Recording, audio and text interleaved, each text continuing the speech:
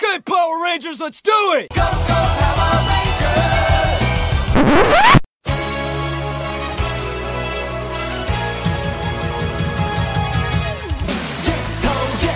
Jettoman, let's go, 飛び出せ Jettoman. Welcome to the Super Sentai Brothers. This is episode 35 of the Jetman with the Golden Gun, the internet's best and only podcast dedicated to Shojin Sentai Jetman. Every week we watch an episode of the show, we share our thoughts with you, the listeners. My name is Matt J. With me, as always, is my co-host and brother Dave. Dave, how you doing today? Doing real well, man. I can't believe we're at episode 35 already. Yeah, I know. Listen, we were talking about this a little before we started recording. Like, ever since episode 10 of Die Ranger, every time we hit, like a 5, the next... Like a big round number. Yeah, I can't believe we've been doing this long. It feels good, though, man, to have actually committed. I say actually, like, we do stuff. Oh, sure. But to have a creative project that we managed to stick with for this long, I feel good about us, Matt. Oh, Dave, I feel good about us, too. Congratulations. Happy anniversary. Congratulations to you two. Happy 87th episode? Yeah, something like that. Anyway, let's move on. Because today, Dave, we've got to watch that 35th episode. It is called The Fighting Courage, Given by a Dove. Are we going to get... Don't tell me. Are we going to get a 6th Ranger? Dove Ranger? I don't know. We'll see. Once again, but before we do that... Fighting Courage, Given by a Dove. And we are doing this instead of going to the comic book shop on Free Comic Book Day, partially because we care so much about you, the listener, partially because it's already 2:20 and we've probably missed all the good stuff. Yeah, that's pretty likely. Anyway, Dave, before we get into that, it's time to open up with our award-winning opening segment. Dave, Shining in the Heavens, there are 5 stars. What is our first star of the week? So, our first star of the week, Matt, is a check back to a previous star, which is, drumroll, Name of the Year competition. Name of the Year bracket. So, if you recall from a previous episode, every year there is, if you go to nameoftheyear.com, they run a bracket as to the best actual human name that year. And this weekend, Dave, they have finally come down to the last 2 names. Okay, so if you want to cast your vote, and listeners, the vote might have been closed by the time this episode goes live, but Dave, if you want to cast your vote, your 2 remaining choices, and this first one is in the lead, is Pope McCorkle III. Oh, and coming up, that's a good coming one. up right behind that is Sweet Orifice. So, if you are interested in weighing in, you go right ahead to nameoftheyear.com, place your vote, and really lament the fact that Taco Pope is no longer in the running. Yeah, that's a loss, not just for Taco Pope, him or herself, but all humanity, I think. I mean, if you're going to have one Pope name in the running still, I feel like Taco Pope was the superior, but hey, what do I know? I am not a... But you know, Pope McCorkle III is a pretty solid... Like, that's a pretty solid offering. Oh, sure. 100%. I'm not trying to throw any shade on Pope McCorkle III, Dave. He or she is probably a fine person. We can only assume. But Dave, what then is our second star of the week? This is great. So Beth and I get a lot of our groceries from a local farmer's market because that's the kind of people that we are. Sure. And so you would think it's the farmer's market, right? And so not everyone there, but a lot of the people there are sort of like hippie farmers. Does that make sense? Yeah. A lot of the people that now some of them are just, like 3rd and 4th generation farmers, and that's just kind of what they do. But a fair number of them are kind of hippie, you know, maybe they're older. They started in like the 60s or 70s, and that's kind of the vibe. It's a farmer's market, Right, it's someone right? who retired from their programming job and decided to make soap for a living. Yes. Well, the programmer guy, he grows mushrooms. Okay. That's his thing. My mistake. But yeah, this is a vibe.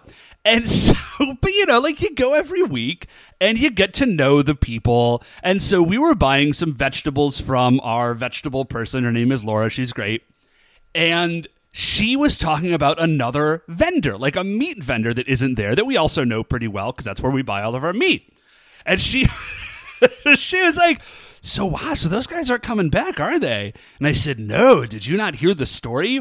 And she said, oh, I heard the story. Okay. And which was basically that some other dude who also sold meat was super shady and was like threatening their kids. Whoa. I know, like, your dad's a bad farmer and I'm gonna get him like shut down because you're not organic. Stuff like that. You know, it's crazy because, yeah, you think of these people as, like, you know, the pleasant farmers market people, but that is also where they go to work. And of course, like, there's always that one guy at work that you just don't like. Right. Even if your work is, like, selling beautiful apples out of a stand, like, you know, to yuppies, like, there's gotta be somebody there that you are just gonna cross paths with. Right. And like the people who run, like, because there's an organization that runs it, and those people are apparently also kind of weird. And so underneath, Dave, of course like, they're kind of weird. They have gone I mad know. with the power of running their local farmers market. and so it's worse because these people run farmers markets all over the city. And so underneath the sort of like crunchy granola bucolic vibe of the farmers market is like a seething underbelly of like weird threats and like backhanded dealings. So yeah, that's the weird farmers market news for this week. Okay, farmer market update. Yeah. What, Matt, is our third star of the week? Okay, Dave, our third star of the week, and this is kind of the only thing I've been doing all week, is if you will recall, last week I bought myself both an Xbox One and a copy of Fallout 4. Which means so that's what you've been doing. This week, yeah. all I have been doing is playing Fallout 4. Now, here's the trouble, Dave, is that when you first bought Fallout 4, we kind of already talked about it extensively. Yeah, we did. So, not without good reason. Oh, no. I mean, listen, as I said, that's pretty much all I've been doing. So instead of talking about Fallout 4 itself, let me tell you about my week with Fallout 4. It's like my Tuesdays with Maury, but just 1 week in a video game about shooting, like, radiation zombies. That's basically Tuesdays It's like with a million Maury, times right? more interesting, right? Yeah, I think so. I've never actually seen it, but I can't imagine that anything else would be interesting. So, yeah, let's go with that. So, okay, here's the thing. So I buy the game on Saturday, right? Right, sure. By the time yes. I get home, I have to spend pretty much all day, or I'm sorry, the rest of the night, like running system updates and game updates and, you know, that is, you know, trying desperately to remember the password to get into my Xbox account, because I had just moved systems, and boy, let me tell you, that was an hour and a half of my life. Dude, they do not make it easy. Like, on one hand, I get it, and I'm glad, but they do not make it easy to get back into your Microsoft account if you just don't know your password off the top of your head. No, they do not, which is a double pain in the neck because we are currently speaking on Skype, and Skype uses the same password. And so now I feel like every time I need to use either Skype or Fallout, if that wasn't the most recent thing that I have used, it asks me to re-enter my password. So now at least I remember it.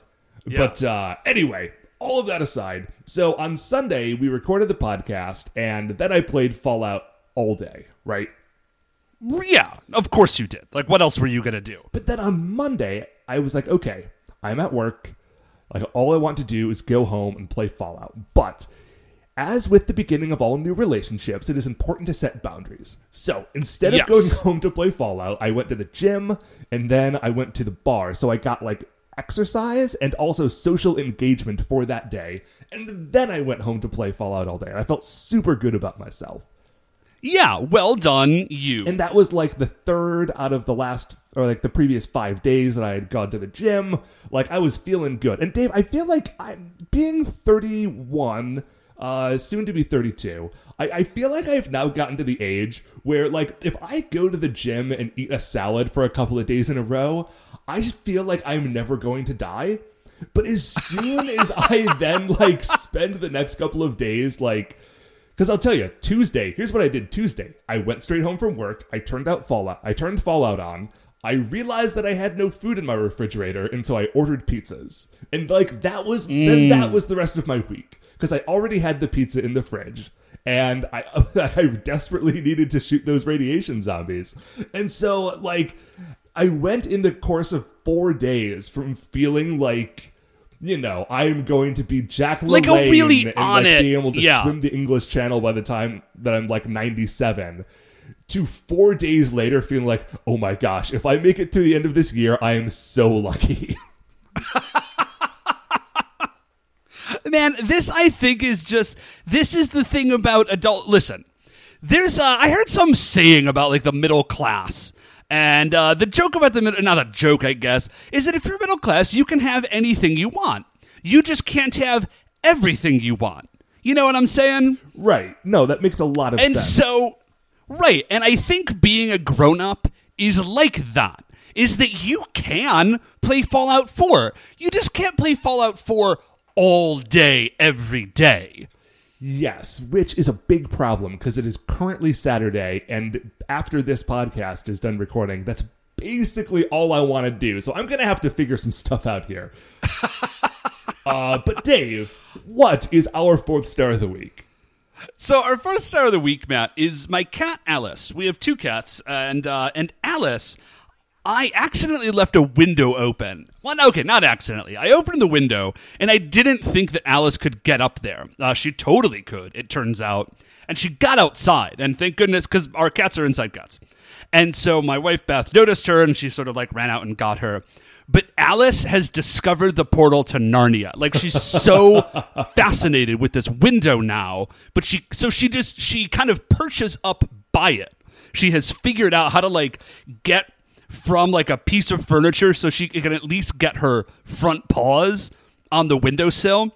And she just spends like 20 minutes staring out this window because our yard is full of squirrels and chipmunks and birds and stuff. She desperately needs to get at those squirrels. Now, Dave, does she try to get at other windows, or is it just like, oh, this is the one that I can get out of?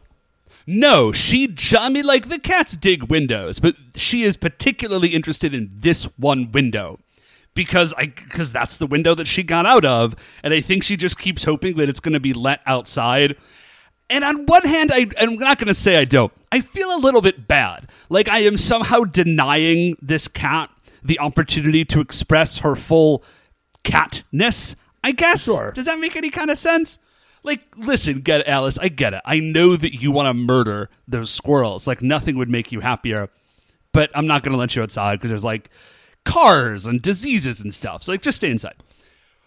But, yeah, she just wants to get out of that window. We do have a screen door in the back that will open, and she just sits at that screen door. Might even be worse, because that's so tantalizingly close. I know, and I think the worst part is, for her at least, is that the squirrels, they know that she's there, because they've got, like, a cat sense. This is like a thing, right? I guess.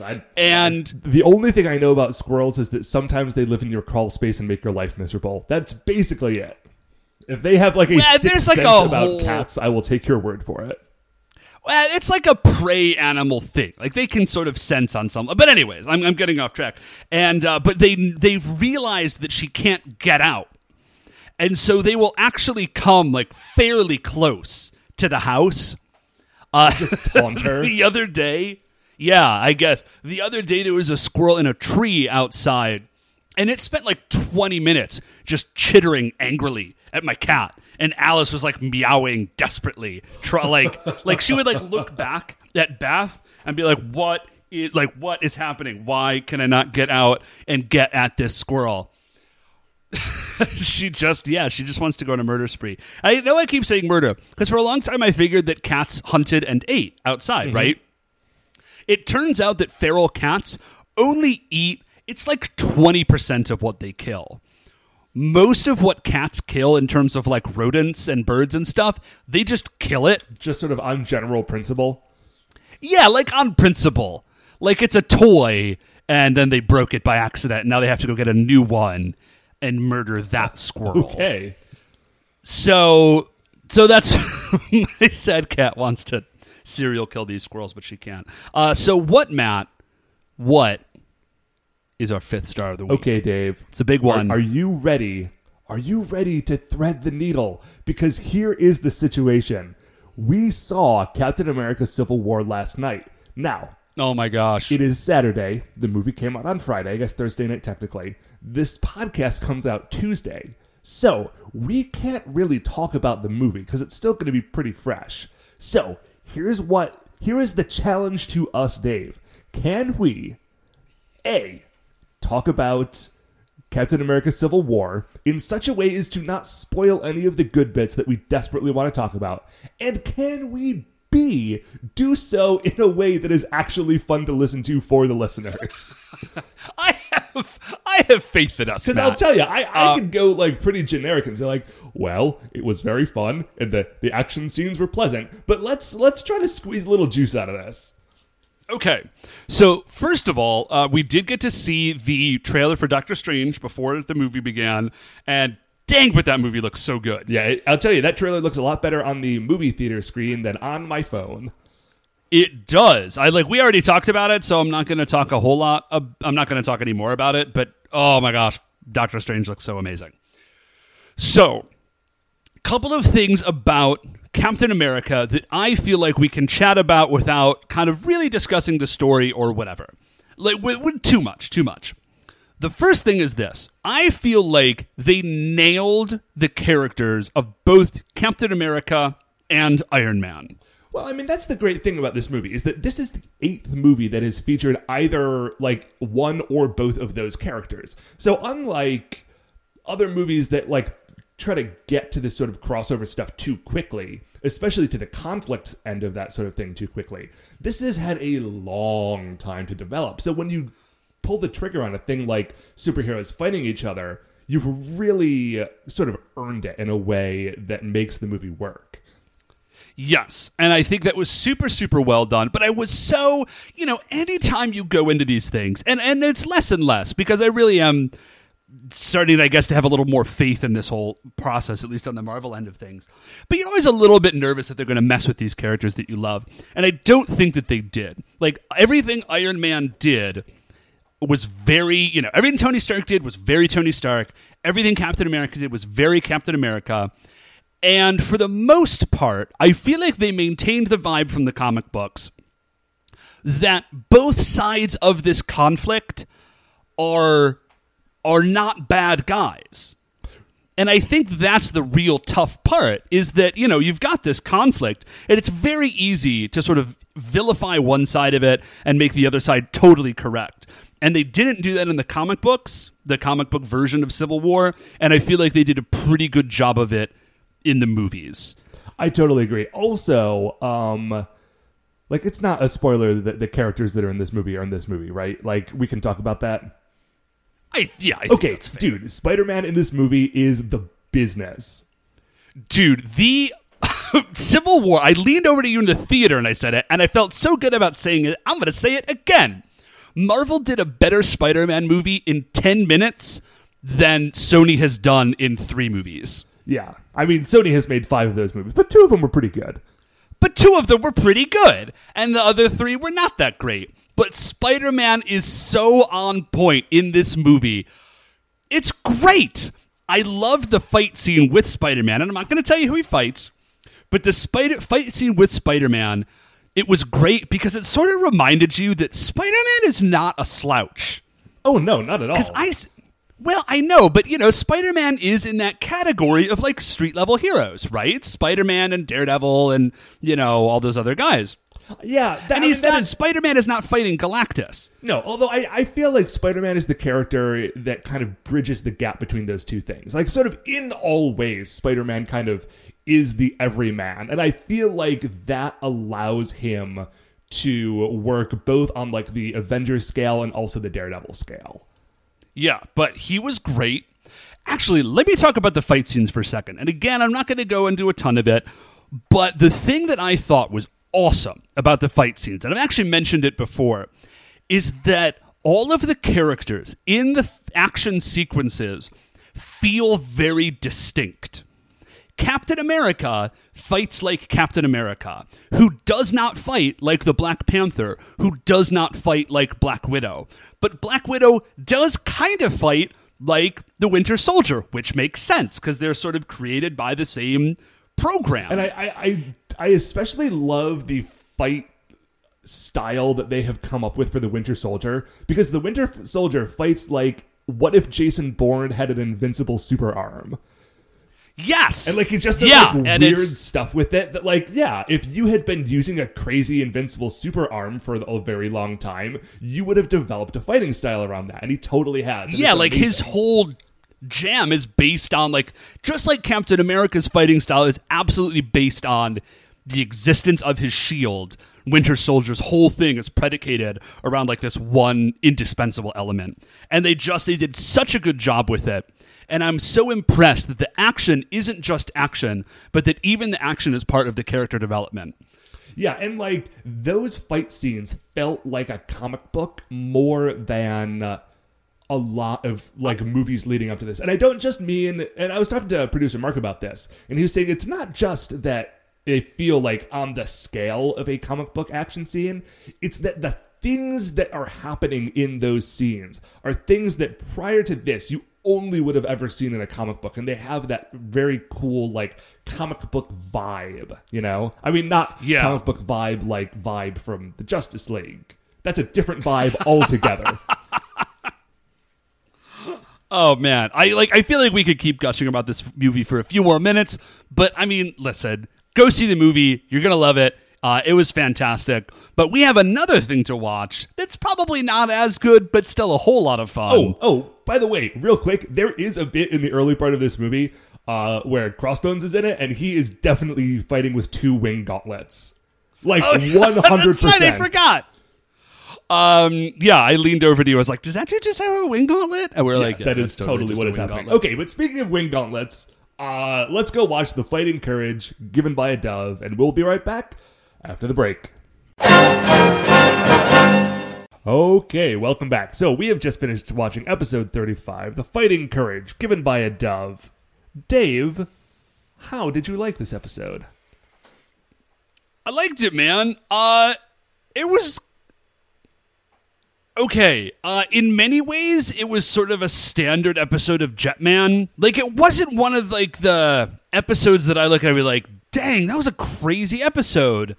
But there were a few subtle but powerful moments of real intense weirdness. Yeah, there was some left field stuff in an otherwise standard episode. Okay, let's get into this. So we start off in a hospital, and there is a sick child lying in bed. She's kind of got her hands folded on her chest, and then we flash to a scene of this bird flying around. And we get some nice aerial photography of this bird sort of flying over some fields, and it keeps cutting back and forth between this dove and this child. Right. And as the dove is flying around, it sees this truck, and we sort of zoom in on the truck, and then we kind of get a ground level shot. And the guys get out of the truck, and they've got barrels in the back, and the barrels are just labeled super gas. Just super gas.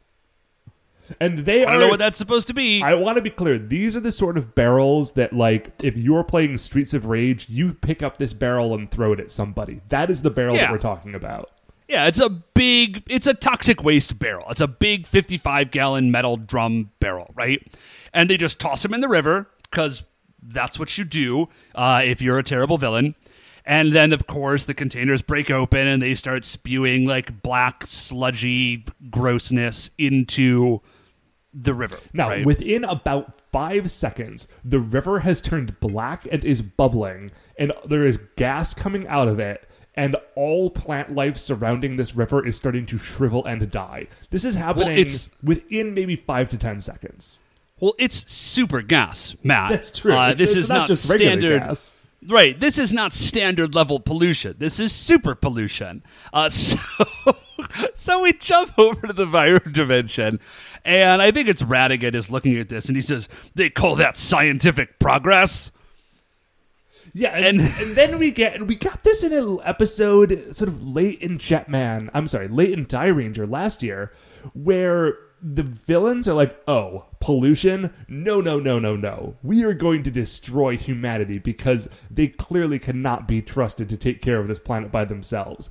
As though we have not just watched 34 previous episodes of the Vyram trying to murder humanity just for the heck of it. Yeah. Like now they are trying to be like, oh, well, now we've got a justification. Right. Now we've got the reason that we need to kill every human being on the planet / like enslave them. And there's a really strong sort of environmentalist undertone in Super Sentai, which is cool, I guess. Yeah, man. Well, listen, I feel like this was probably coming out around the same time as Captain Planet. Yeah, no, I dig it. I do notice that we have not had a monster that talks about the dangers of massive overfishing, Japan. So Not this year, but I'm sure there is one. There ought to be. So anyways, the Vyram are angry. They're angry that we're polluting our planet that they want to conquer. And so they take the biodimensional beast bug thing and they toss it on, of course, to the barrels of the poison, the super gas. Now things get weird. So we cut back to the hospital, and the little girl, bolts up out of bed and shouts, oh no, it's a monster. So this little girl she can see through a dove's eyes. That's a thing now. Sure, why wouldn't she be able to? Yeah, so she has a psychic link with this bird, and now she can see through its eyes. So that's cool. Sure. Good now times. we go see Akko. Akko is walking down the street. That's it. We're just end of scene. That's cool. She can see through a bird's eyes. Now let's talk about the Jetman. So Akko, like you said, is walking down the street. And she sort of looks up some steps, and she hears people shouting oh no, the poison gas. And they're running away. And so she, of course, runs into it because she's a hero, and that's what you do. Right. Like you do. And she meets our monster for the episode, Poison Gas Rat. Yeah, and Poison Gas, he's a poison gas rat. He's got a propane tank looking thing on his chest, and I think there's some tubes going around, and he's got gun fingers or something. He's a poison gas rat. Yeah, it's not the most imaginative costume they've come up with. So he's kind of spraying poison gas everywhere, like you do, I guess, if you're a poison gas rat. And then this same dove from before, attacks poison gas rat. When you say attack, it flies straight at its face and then is just sort of buffeting its head with the wings. Now, I want to be very clear about something. This is a prop dove. This is very obviously a fake dove that is on a string that is getting swung around. Yeah, there is a dude with a fishing pole just off screen, whipping this thing around. And in some scenes, they make it look good, and in some scenes, it looks absurd. It looks real dumb. But regardless, this bird is not a match for Poison Gas Rat, the mighty biodimensional beast. And so it just grabs it, I think, and hurls the dove off to the side. Akko runs up. She saves the dove. Yeah, because Poison Gas Rat is about to spray it clear on with its poison gas. Oh, that's and so right. She dives into the way and grabs it and snatches it away. Yeah, and then the other Jetmen arrive. They all cross-change. The dove gets away. They fight Poison Gas Rat for a second. Now, what we do find is that he has, predictably, but he has a sort of concentrated poison gas breath attack. He's got a breath attack. He can only use it once every 1d4-1 rounds. Sure, shoots out the giant, amethyst lozenge. Yeah, that was the weird... what? Sorry. Yeah, deep cuts to AD&D. Yeah, old school D&D dragon breath weapons were weird. Cubes of poisonous gas. They did not make any sense. Yeah, it's very strange. So anyways, they attack this poison gas rat, and it launches its breath attack. They can't breathe. The poison gas melts their bird blasters, which is great. Yeah, that was a pretty cool moment. It is apparently corrosive as well. And they actually just took some of the toys and just melted them, I think, which is neat. And then Ryu gets surprisingly savage and just straight up cuts off Poison Gas Rat's arm. Yeah, it is awesome. He's like, well, I can't shoot you with my gun, and so now it has come to this. And so he just grapples him with one hand and lops his arm off. And Poison Gas Rat's like, I am out. And so he just teleports away. We go from there to Sky Camp. And the chief is telling the Jetman, listen, we analyzed the stuff that was going on in this attack, and it turns out it's industrial waste, guys. Right, like it is identical to like the super industrial waste that is currently being created by companies that cannot be disposed of with today's science. And then we get this is an amazing exchange. And so Raita says, what? That horrible gas was made by humans? Which, listen, Raita's a farmer from out in the country. Maybe he's not, like, clued into this. And then we just get Guy, who super nonchalantly just says, well, if we don't stop doing this, the end of humanity is inevitable. And then he just walks away. It's so weird, though, because, like, he's almost smiling. Like, this is it feels like a weird throwback to, like, early nihilist guy who's like, yeah, I don't care. Let all of humanity suffer and die. Like, all I want to do is play real pool casual and drink about liquor. Like, it feels as though he just kind of forgot that he was supposed to be a cool dude and slipped back into, like, screw the rest of humanity mode. And that Guy has a tender heart. That does not continue on for the rest of the episode. Like, he is in this to win it. He does not want the world to be poisoned to death. He just has this weird moment. Yeah, listen, man. Guy has a tender heart. He hides it beneath a tough exterior, but he's very sensitive, and he is upset about man's casual disregard for, Mother Earth or whatever. So, that's that. So they say, like, we got to find this monster. Let's go out on patrol. So the next shot we see is of the Jetmen on their various vehicles, and they are showing up, like, on patrol. Okay? Like, they're just driving around. And Raita and Akko stop, and the bird, the same dove from before, because there's only one white dove in all of Japan, lands on Akko's arm, I think, as they're driving around, and it's got a message. It's got like a carrier pigeon. Yeah, exactly. It's got like a thing tied to its leg. And so we don't actually see what it says, but shortly you see Akko and Raita showing up to the hospital where the little girl, whose name is Eri. Well, I just want to point out, Matt, we do see what it says. You and I just don't read Japanese. Oh, okay, that's true. Yeah. But they do. They show up at this hospital, and there's this little girl there. Now, and it's the same little girl. I'm telling you now that the little girl's name is Eri. Throughout like 2/3 of my notes, she is just a girl because they must have given her a name early on, but I did not catch it until like the very last scene.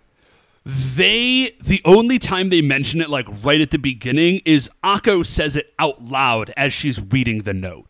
Then that's the only time they mention her name until the very end. So thanks for that. Thanks for that, Jetman. Listen, man, we know this. We know this. This is par for the course. Like, nobody is introduced.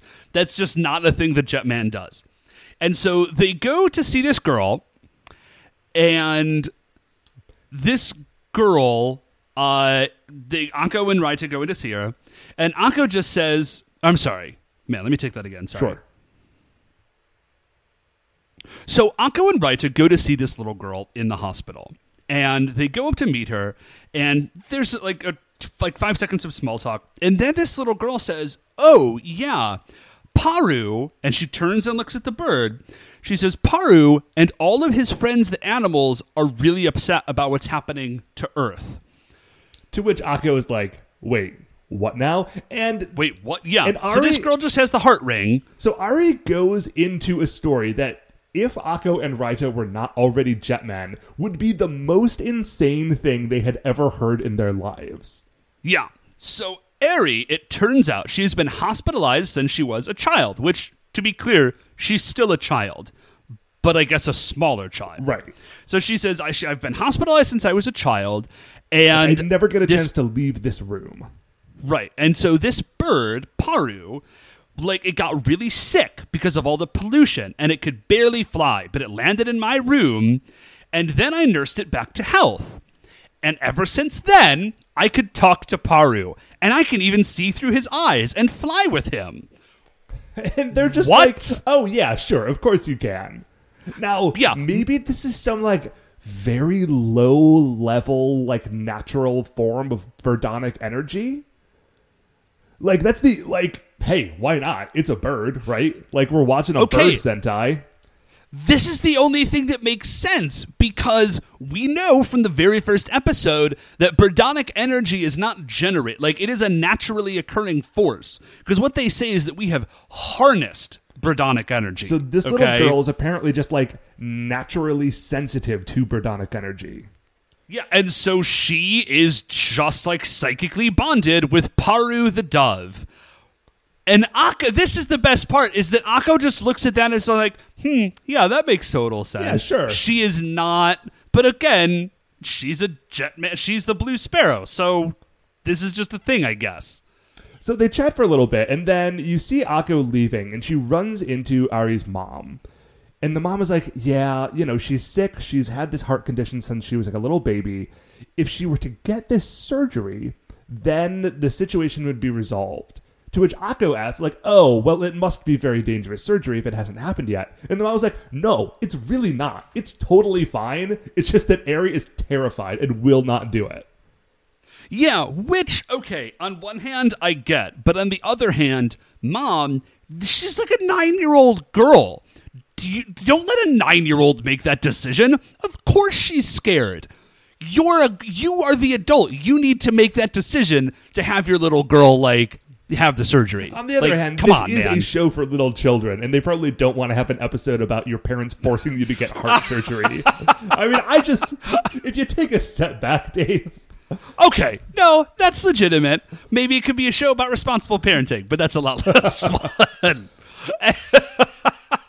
And so yeah, I guess parent makes responsible decision for their underage child is a lot less of an interesting episode than fighting with the courage that comes from a dove. But you know what is interesting, Dave, is that we get a brief cutaway to Poison Rat Dimension. Dimension? No, wait, what is this thing called now? Poison Gas Rat. It's Poison Gas Gas Rat. Sorry. And he's down in the bottom of this river absorbing poison gas. It's great, because as he absorbs it, they have, like, built this prop arm that, like, you can see regenerate, like it's growing out of the stump. Like, whatever prop work they did on this was really cool. Well, I think what they did, because the suits are all rubber, right? I think what they did is they just had, because you only see the arm, right? I think they just had the guy pull his arm back in it and jammed the rest of the costume into the rubber sleeve. And then they just had the guy push his hand out into it. But it did look really cool. Like, the way that they kind of managed to make it look, it really looked like this Poison Gas Rat was regrowing an arm. So it was some neat, I just love good prop work. So anyway, Poison Gas Rat is once again made whole by the power of pollution. And we cut from there to the park. Now, this doesn't seem to be that far away from where earlier in the episode the super gas had, like, caused the entire park to become a Captain Planet-esque, like, terrible wasteland. But everything looks pretty much fine.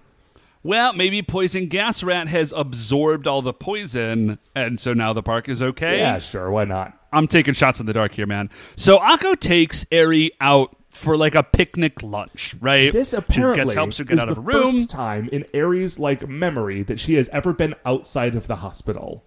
Which, again, way to go, Mom, because it's clearly safe for her to be outside if she's in a wheelchair. So what's up with that?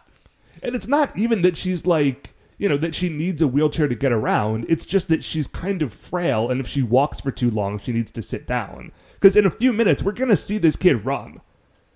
Yeah, I mean, she is capable of doing that. She just has a weak heart, and so she has to live in a room for her entire life until Yeah, she just has agrees to let someone cut her heart open. She just has a weak heart and a bad mother. That's that's it. That's the whole It's a thing. pretty bad life, but she does have Baru, the flying dove, through whose eyes she can see. So it's I was not gonna all say, bad to be her. Right, she does have psychic powers, so that's a plus.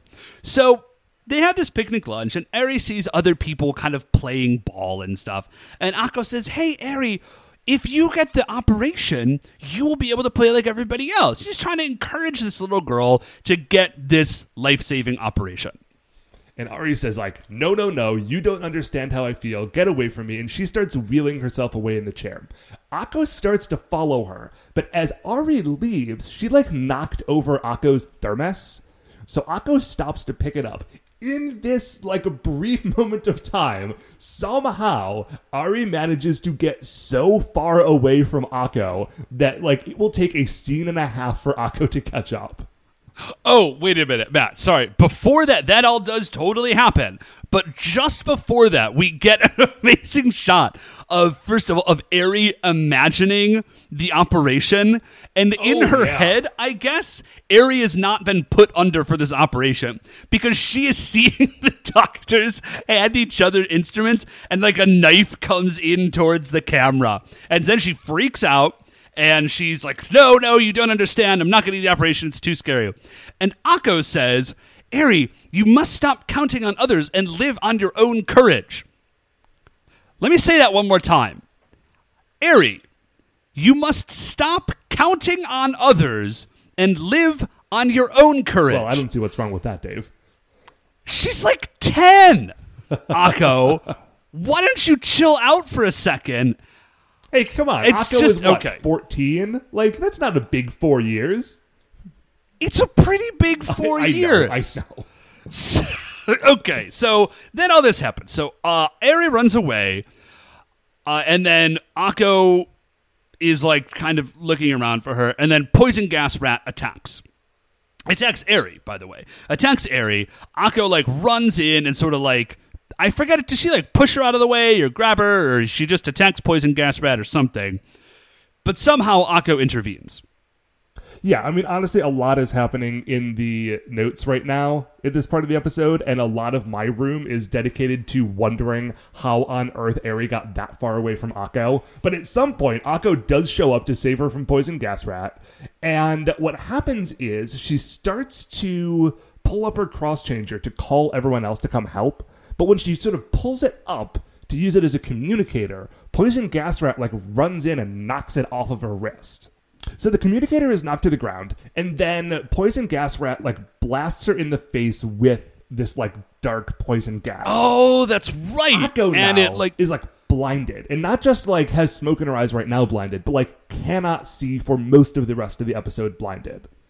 Mm-hmm.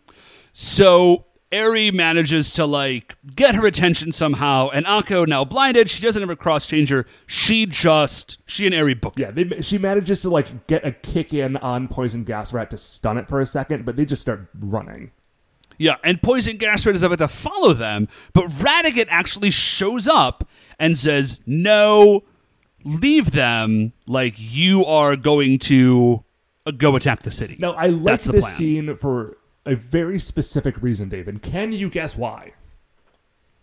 The scene that we're about to talk about, or the one that just happened? Thing that just happened with Radiguet showing up. It's okay. It is because... Oh, no, I do know. Yeah. I absolutely know why. Because we finally get an explanation for why Poison Gas Rat doesn't just chase them down and murder them where they stand. Right, like in every episode, like what would happen right here is that the camera would just cut away and Poison Gas Rat would have not murdered them. But in this one time, they finally let us see what happens, which is that Radiguet is terrible at like using his resources. So he shows up, and instead of letting him chase down Akko for another 3 seconds to kill one of the 5 Jetmen, he says, no, you need to leave right now to go attack the city. So I think we need to extrapolate from this that this is what happens every time. Yeah, that, like, yes, you would think that, 100% the Jetmen are about to die, and then one of the Viral commanders just says, no, don't focus on them, go attack the city. So, okay, well, at least we have an explanation now.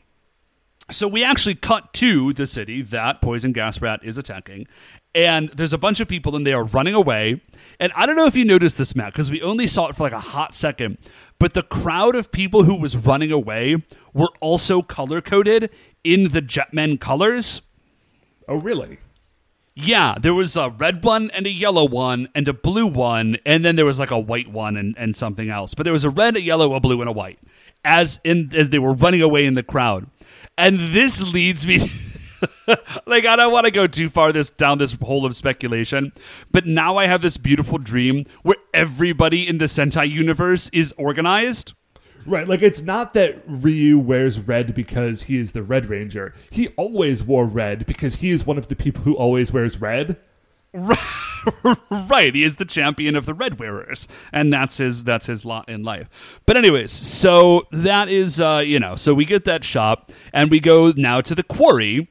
Akko is blinded still. She is running with Eri. They're in the wheelchair. Are they still in the wheelchair? I think they have abandoned... If they haven't abandoned the wheelchair yet, they're just about to. Yeah. And Radiguet arrives. Well, because Radiguet had arrived to send off poison gas, right? And he never left. He is doing like the slow Terminator walk towards them. Yes. Eri is trying to get Akko away. Akko is telling Eri, like, no, don't wait for me. You've got to run. And this kind of just keeps happening. Like, they keep stumble running away, and each one is encouraging the other to either, like, run or save them or something. And Radiguet just keeps Terminator walking towards those two. Now, Eri is supposed to be leading the two of them because she is the one with functioning eyes. Unfortunately, Eri is a big idiot and leads them directly to the edge of a cliff. Listen, man, she doesn't know how to navigate a quarry. She's never been outside her hospital room. This is the Super Sentai universe. Everyone has been to a quarry. But she does. She leads them to the edge of the cliff in this quarry, and Akko apologizes. It wasn't Akko's fault they were at the cliff edge, but Akko apologizes, and she says, Eri, like, I'm sorry I couldn't save you. I feel super bad. This all happened because I decided to take you outside, which is a weird way to, like, lay the blame on herself, but I get where she's coming from. Yeah, and so we flash away from there, and we just see crowds of pigeons, flocks of pigeons and doves in the city, and then they all fly away at once. Now, what's great is that before the camera had cut away, Radiguet had, like, raised his sword and was about to murder them both. Remember that for a second. Because then we cut to the city and we see the aforementioned crowds of pigeons flying around.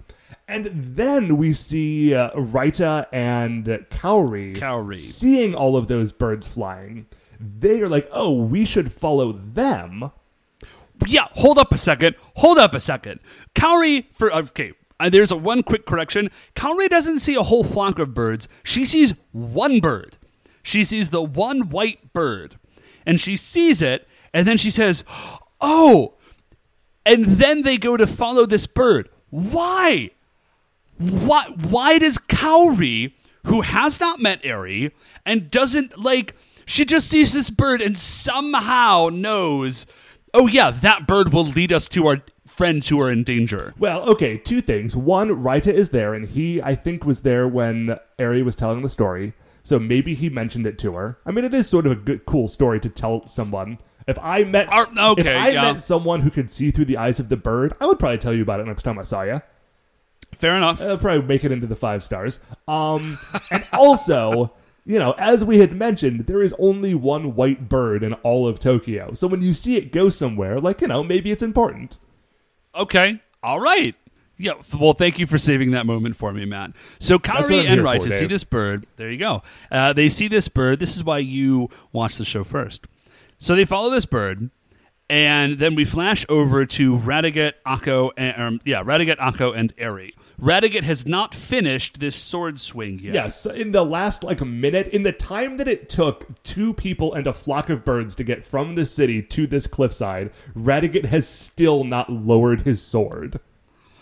But Paru shows up, he brings all his friends, and they straight up Alfred Hitchcock's The Birds Radiguet. Well, they low-budget Alfred Hitchcock The Birds Radiguet, because what happens at this point is that they're all just sort of badly animated bird squiggles.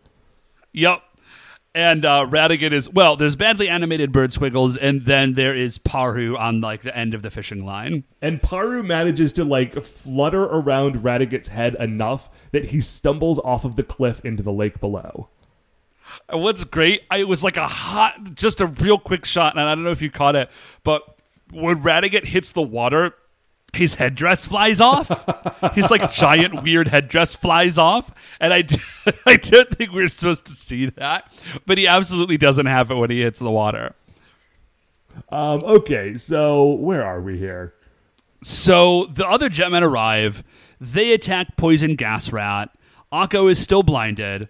Oh no, I'm sorry, And- Dave. I think there's a little bit of a miscommunication here. The other Jetmen don't arrive. All the people at the cliff are suddenly teleported to the abandoned factory. That's right. Because the rest of this fight exists there. So I don't know how long it took for them to get there, but it does not seem like it took any more time than the camera cut. Yep. So they're all there. And so it's the other. So all the Jetmen are there. Eri is standing behind a building. The other Jetmen attack Poison Gas Rat. They get off like one hit, and then we turn around, and they are all gone. They have just vanished, and it's just Akko. Yeah, you don't see them get like defeated or run away or anything. It's just all of a sudden now it is a one-on-one fight between Akko and the Poison Gas Rat. Akko is still blind. She cannot see the Poison Gas Rat, so she's just kind of flailing around.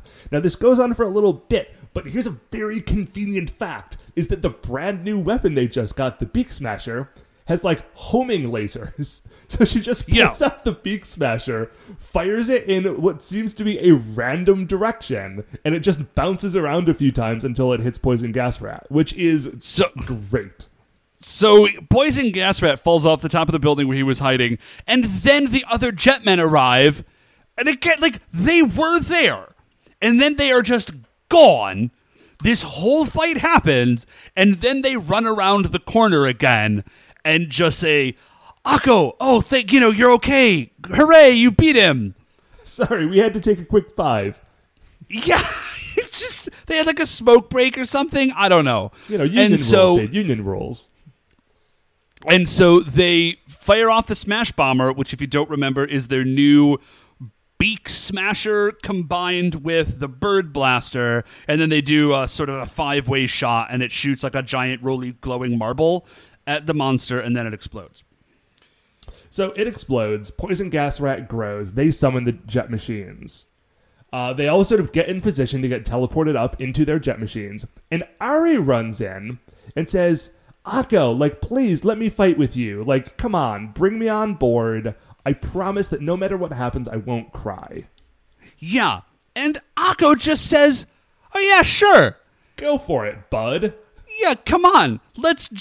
Come on, young child. Okay, actually, if a giant Poison Gas Rat is rolling around and Eri is, for some reason, still there, I guess inside of a jet machine is the safest place for her to be. Okay, yes and no, because here's the problem, Dave.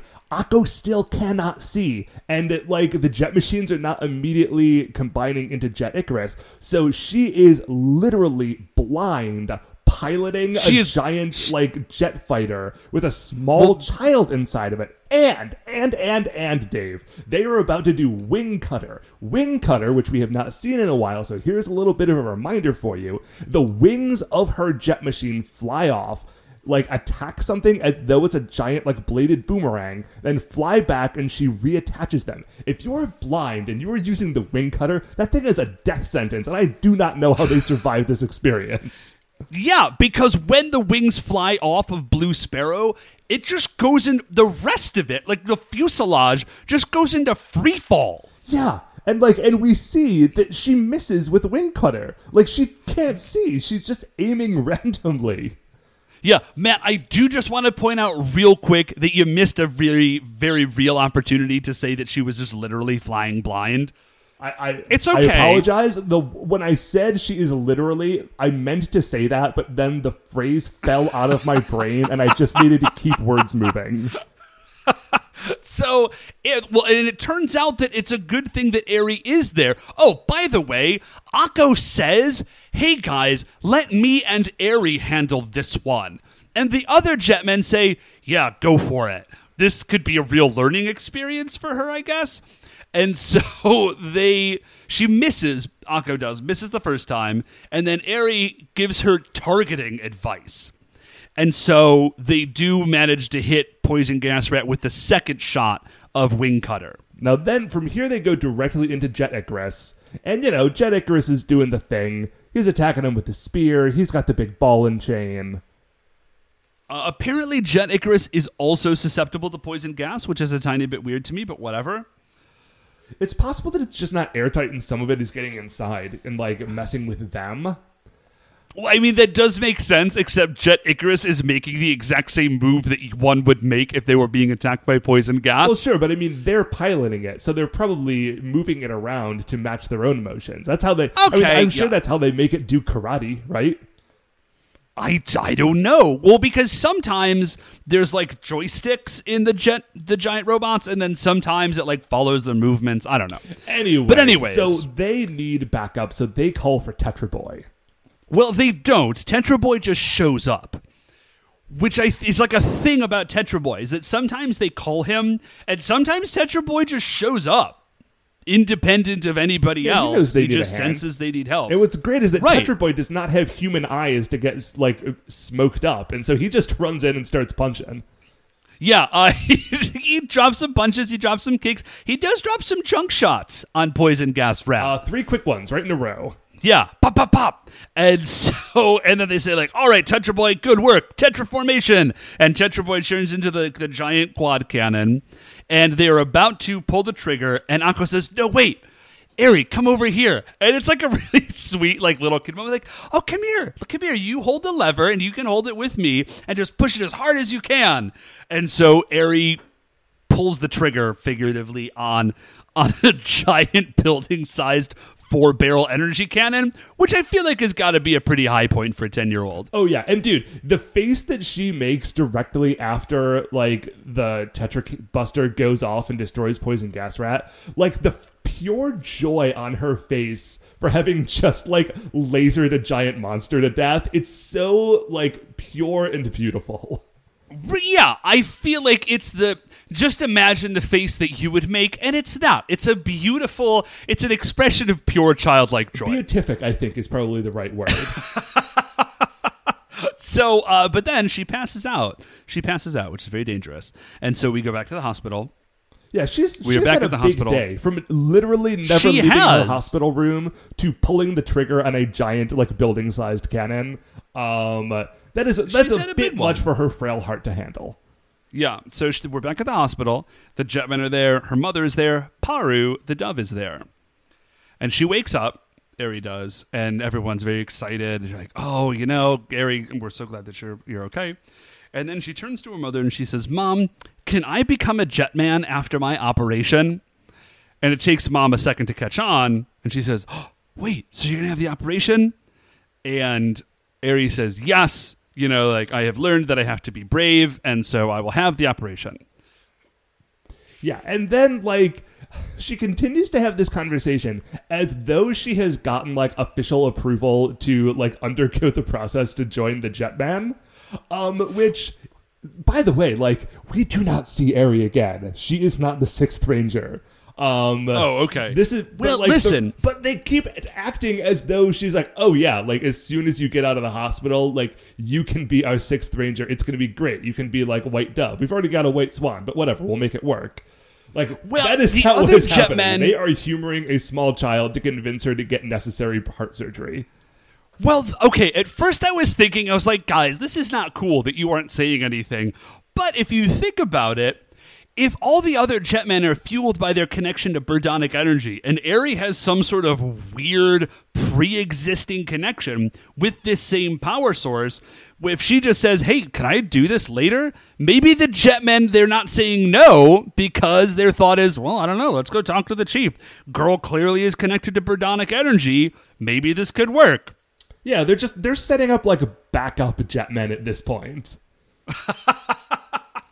And then everybody's very encouraged, and then the episode ends. That's it. So, Dave, what was your high point of this episode? Man, there were a lot of good moments, but I think my high point has got to be Eri's face as she pulls the trigger on Tetra Boy. It's so pure and delightful. And, you can see the joy sort of welling up from her heart at unleashing 50 megatons of pure Birdonic destruction on this pollution monster. It's a really sweet moment. It is. Matt. It's heartwarming. And rat incinerating. How about you, man? Right. How about you? You got a high point for this one? My high point of this episode is probably how nonchalant everyone is. This little girl has, like, psychic bird powers. Like, it is introduced and immediately accepted. And it's so great. Yeah. Well, that actually sort of leads into my low point. Okay. Which is that there is zero explanation. Like, I kind of love that everyone just says, oh, yeah, that's cool. But I was a little off-put where they're just like, oh, yeah. I think I was off-put because they never explained it to us, the watcher. And they just say, oh, yeah, girl's a psychic. She can telepathically communicate with birds because she nursed it back to health. I was going to say, like, there was an explanation. She nursed it back to health. Like, she'd let it sleep in her bed that one night, and then psychic powers. That's how that rolls. That is more explanation than you get for most things in this show, Dave. So just be happy with what you've gotten. So, how about you? How about you, man? You got a low point for this one? My low point is the reckless endangerment of a frail child that just goes on for most of the episode. Yeah, that's a bad thing. They should have been a lot more careful about that. Yes. So, do you have anything else to add on this one, Dave? Nope. I am all sorted. I feel like there was something else we were supposed to talk about this week that I've just completely forgotten until now. Right. There's new pictures of the costumes from the upcoming Power Rangers movie. Oh, yeah. Whatever. Let's talk about that next week. That's a little preview for next week's 5 stars, if we remember it. We won't. But for now, that's going to do it for another episode of The Jetman with the Golden Gun. Before we finish up here, I would like to remind you all you can email the show at supersentaibrothers@gmail.com. If you want to get any updates on future episodes or check out what we're talking about on Twitter, we are at Super Sentai Bros. If you like the show, and I hope you do, please remember, shining in the iTunes review section are 5 stars. Rate, review, subscribe on iTunes. That's what's going to help new people find the show. If you don't use iTunes, you can rate and review there. I don't know how that system works. I don't really know how the iTunes system works, except that I hear other podcasts say that rating, reviewing, and subscribing helps new people find it. The Super Sentai Brothers is a production of Retrograde Orbit Radio. Once again, we are the Super Sentai Brothers. I'm Matt. I'm Dave. We'll see you next week.